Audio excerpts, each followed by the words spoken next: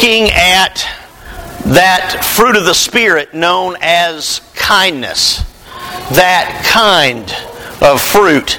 And the book of Proverbs in particular has much to say on kindness. From Proverbs 11:17, your kindness will reward you, but your cruelty will destroy you.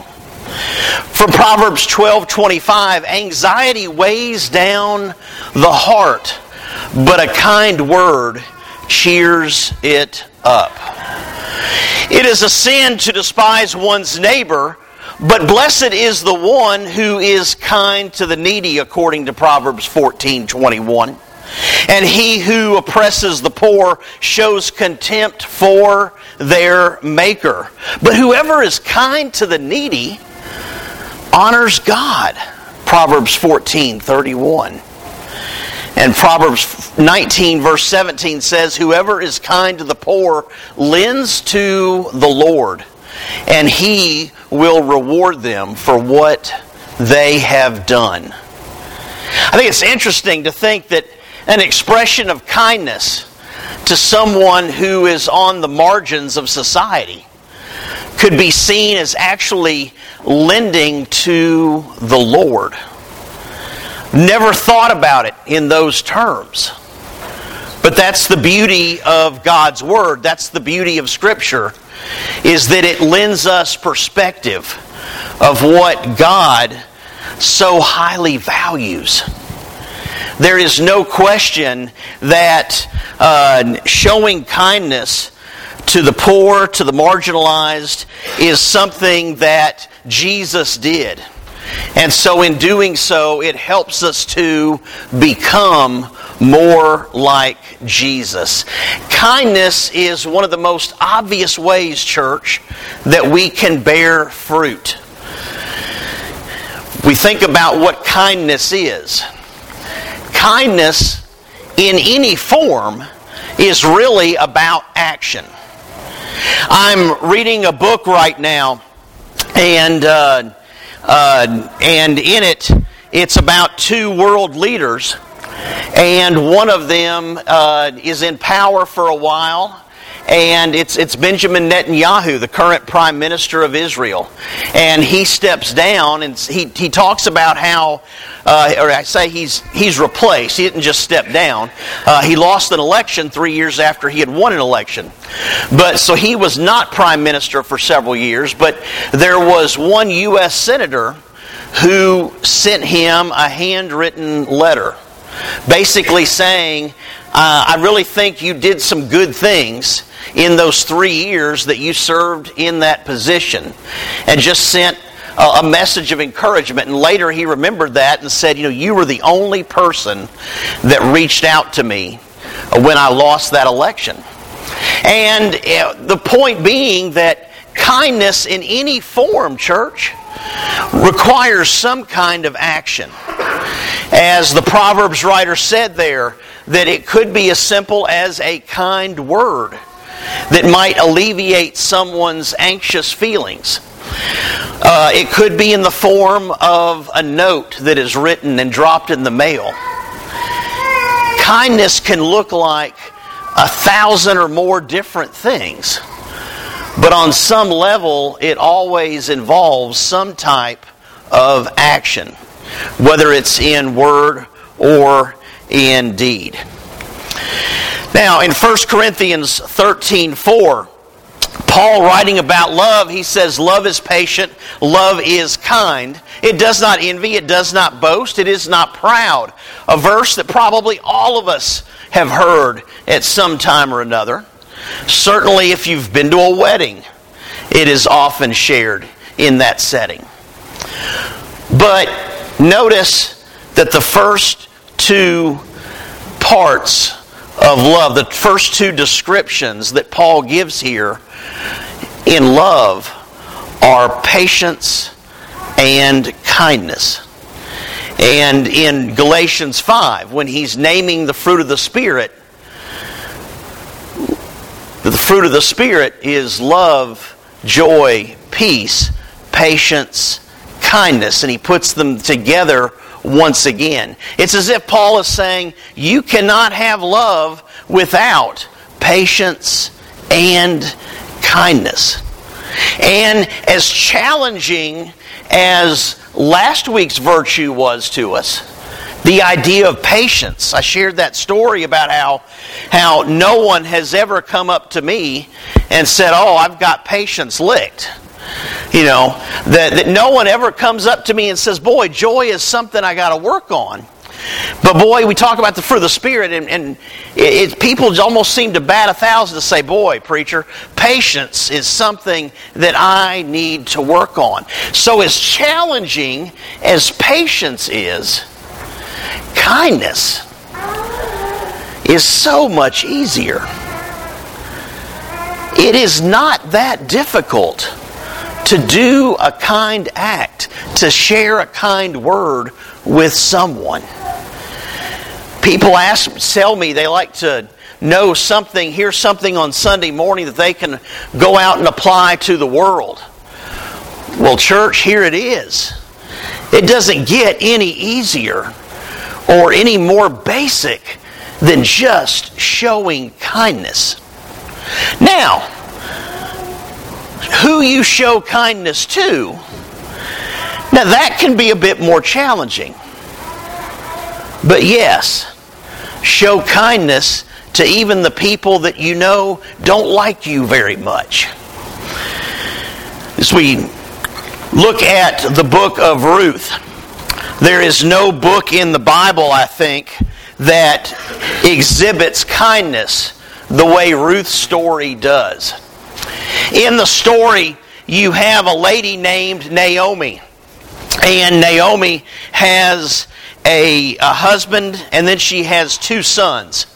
And the family at some point left the southern region of Israel known as Judah.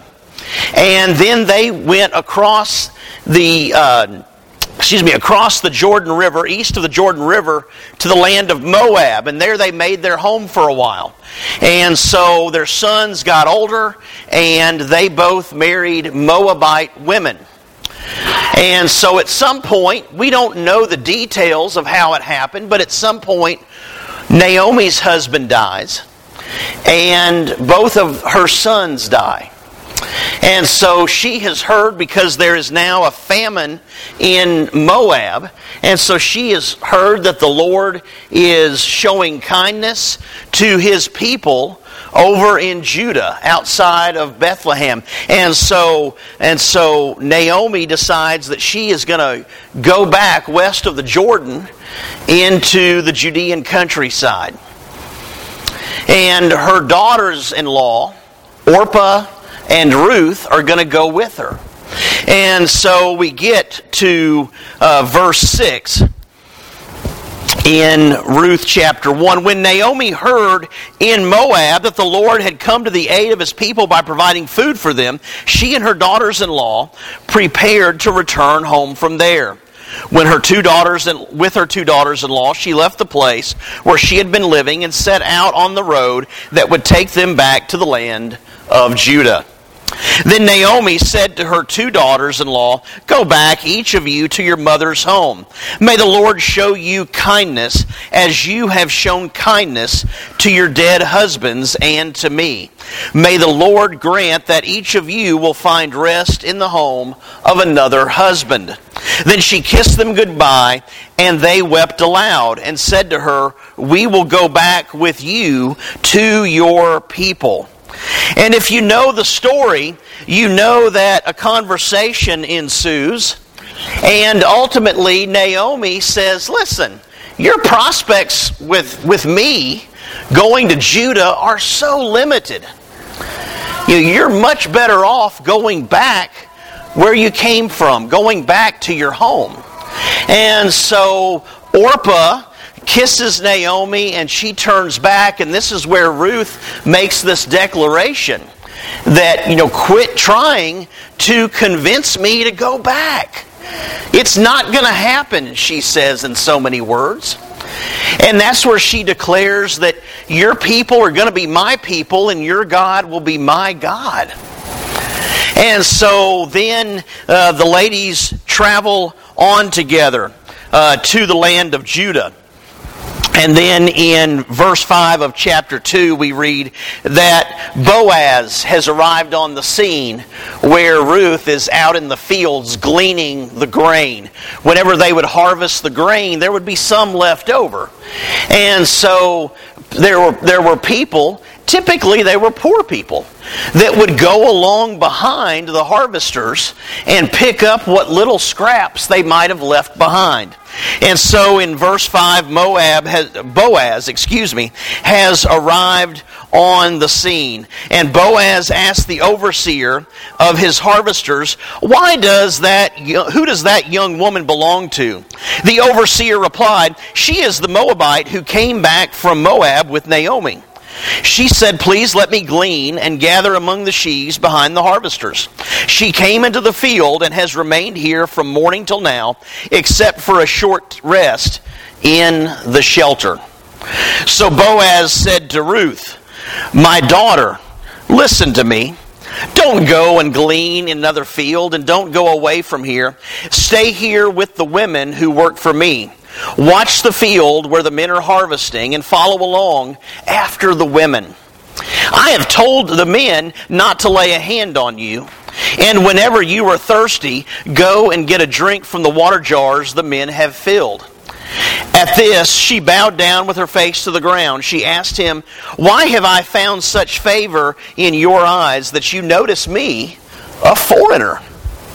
Boaz replied, I've been told all about what you have done for your mother-in-law since the death of your husband, how you left your father and mother and your homeland and came to live with a people you did not know before. May the Lord repay you for what you have done. May you be richly rewarded by the Lord, the God of Israel, under whose wings you have come to take refuge. Now, we see there that Ruth has shown tremendous kindness to her mother-in-law. Even at a time when Naomi makes it clear, listen here, I got nothing for you once we get to Judah. I'm not going to have any more sons, she tells her. So there's no opportunity for you to marry another son of mine. But then Ruth says, I'm not going to hear of it. I'm staying with you. And so her kindness to her mother-in-law has garnered her a reputation that people have talked about.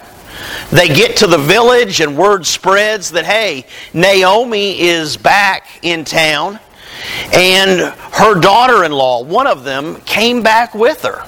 How about that? And so now Boaz shows up and he sees her, and he's like, oh, because the foreman, the overseer of the harvesters has said, that's the Moabite woman that came back with Naomi. As if to say, boss, you've already heard the story. You've heard about this lady. And he says, she's a hard worker. She's been here from morning until now, only to take a short break during the day.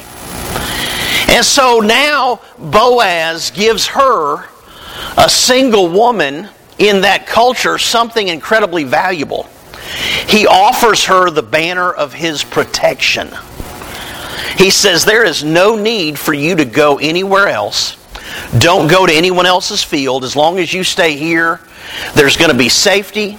There's going to be water to drink. You don't have to worry about finding your own water or bringing your own water. You're going to be safe here, woman. And then, if we read the story on, and many of you know the story, then Boaz goes back and says, make sure you leave plenty. That when you're harvesting the grain, make sure that there's not just these minute little scraps. Make sure there is plenty left for her to gather up for her and her mother-in-law. Now, what's the big deal there? Well, he owns the fields, doesn't he, church? I mean, when a farmer gathers in the harvest, anything that's missed is what? It's money out of his pocket. So he is essentially saying, I'm willing to give up some of the bottom line to make sure that she and her mother-in-law are provided for. Tremendous kindness. And then if you were to read the story on to the end, you know that even him marrying her isn't something that can be done easily. It involves a trip to the town gate and a discussion with the elders and a discussion with some other people who choose not to take the role of kinsman redeemer and marry this woman. And so, just as Ruth has shown tremendous kindness, she in return is shown tremendous kindness by Boaz in this story. A couple of years ago, Scott Shanks, who is an elder at the Linery Church of Christ up in the Crossville area, he came and spoke to us on a Wednesday night about the ministry of Alfred Bayan in Liberia, West Africa. And one of the things Scott shared with the folks that gathered here that night, something he had shared with me in a conversation previously, was he said in doing work in West Africa, and I think originally Ghana was the country where he went, he said, one thing I learned is that if you want to share the gospel with people, the most effective way to do that is to build schools for their children. A lot of those countries don't have a public education system like what we enjoy here in the United States. And so they rely on private academies. And so something that Scott said is, Greg, I have found if you want to reach people with the gospel, the first thing you do is show them kindness. And they react to nothing any better than you caring enough about their children to build a school where they can learn. And so what's pictured here, this four-story green building, is the Morning Star Christian Academy, which has been built in the last year or so adjacent to the GSA Road Church of Christ, where Alfred Bayan has preached for the last several years. And so they've got a brand new school there, and I don't know how many students they have, but there's no question this is the nicest of the schools that they've established in Liberia. Alfred has established numerous schools and congregations in Small Village outside of Liberia. And some of you will remember that him talking about the first village he established a church and a school in was called Barcoma. I think I'm saying that right.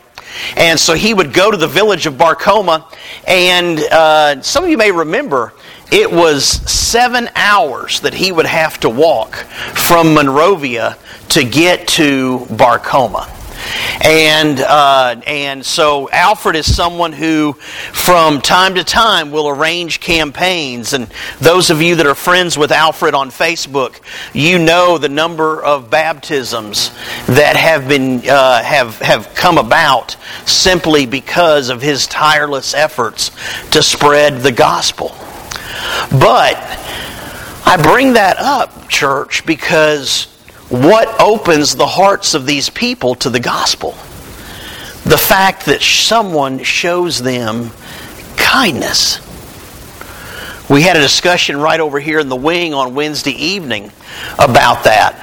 And that, beating someone over the head with a Bible, so to speak, is far less effective than living out the gospel in your own life and showing someone kindness, a kindness that they have trouble understanding.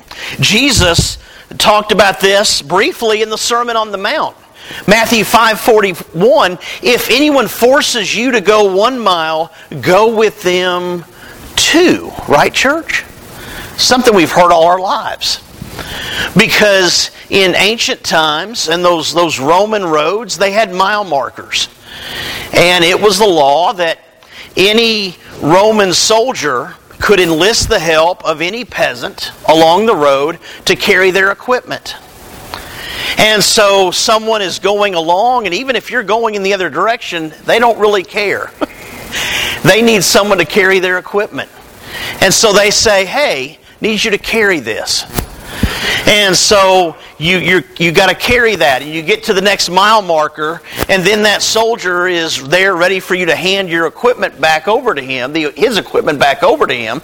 And then he's going to enlist the help of someone else that he happens to meet on the road. But then what happens?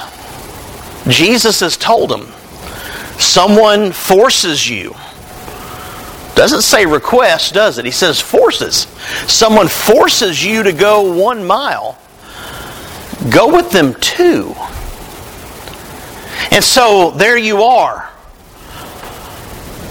carrying that equipment the 2nd mile. And he says, whoa, didn't you see the mile marker back here? Yeah, I did. But I'm going to go ahead and go a 2nd mile with you. Well, why in the world would you do that? All the miles I've traveled on these roads with my equipment, no one's ever offered to go a 2nd mile. Well, you see there, I'm a disciple of this man named Jesus of Nazareth. You show kindness. You do more than is expected. And then you open an opportunity to share with people why you have kindness in your heart in the first place. Because left to our own devices, are we going to do more than we have to? Yeah, some might. Most of us probably not. But it's because of what, church? Because Christ reigns in us. It's because of Jesus of Nazareth that we're willing to do something, show some act of kindness that people don't expect.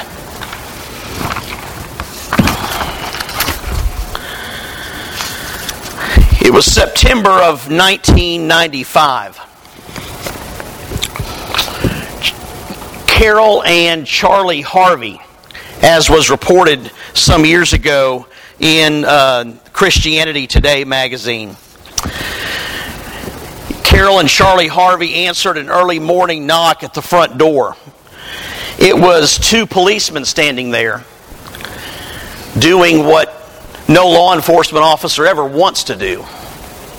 It was a death notification for their 20-year-old son, Chad. He had been killed.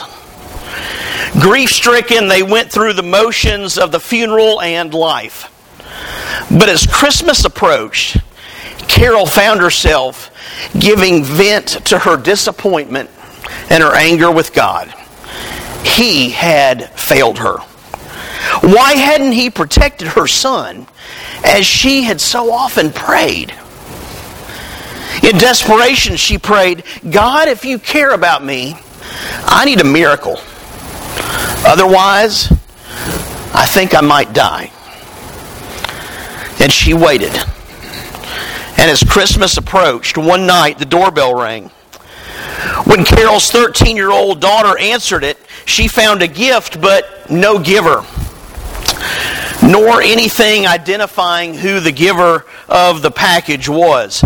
The gift was a tree branch with apples planted in it and a blue plastic nightingale perched on top.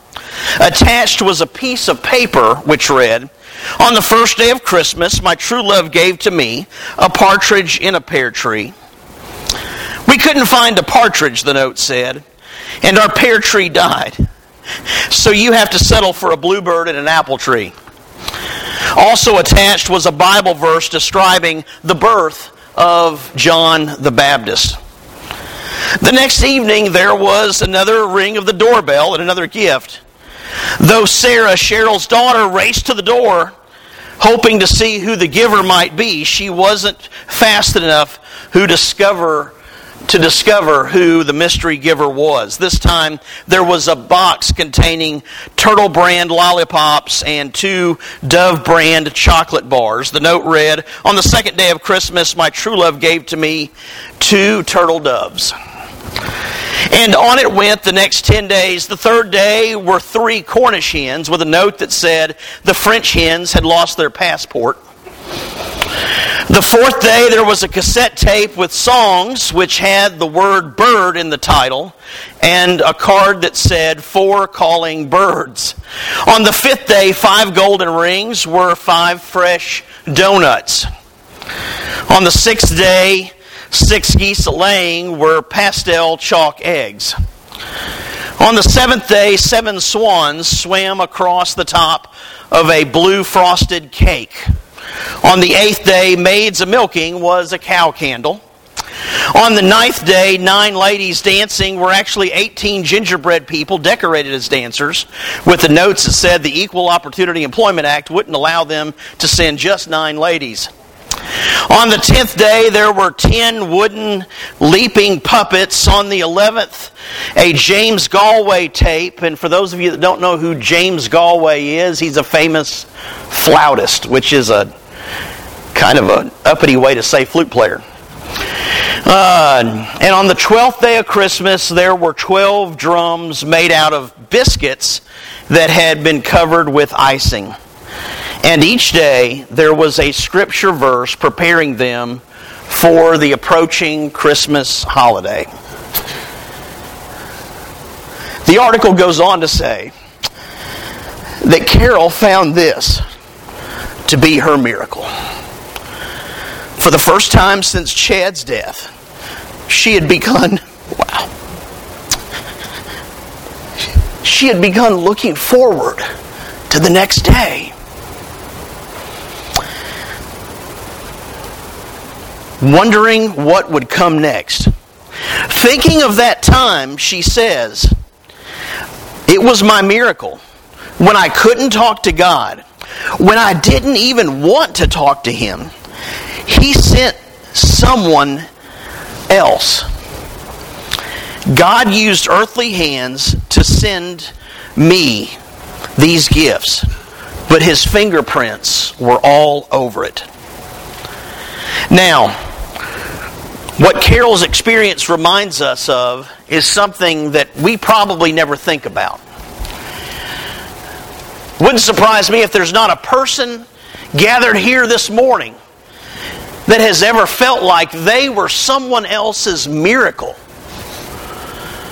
But through someone's creativity and through someone's willingness to keep this going for 12 consecutive days, they changed her perspective on life. Now, this in no way filled the hole in her heart. And many of you know the prayer that Carol prayed. As someone who has a son who lives 90 minutes north of here in Nashville, I know what it's like to pray for him. Often, God protect him. There's stuff that goes on in that city that doesn't go on here. A lot of people in that city. A lot of stuff that can go wrong. And so I understand her feeling that, boy, God let me down. Because on this side of glory, as much joy as we might receive, as much as we might love life, at some point, there's going to be tragedy. There is going to be heartache. There's going to be trouble. But someone else's kindness was her miracle. And church family, as we close out our time together this morning, don't think that your act of kindness is not worth much. Even small acts can be huge, can be life-altering, perspective-giving gifts to someone else. As challenging as it can be to be patient, it only takes our willingness to be kind. Church family, let's be kind. If you're with us this morning and you have not yet changed the trajectory of your life for all eternity by confessing Jesus as Lord and putting on Christ in baptism, then we offer you the opportunity to do that right now. If you're with us this morning and there's something weighing on you that you need the prayers of this body, we offer the invitation for that reason also. Let's stand together and sing, Steve.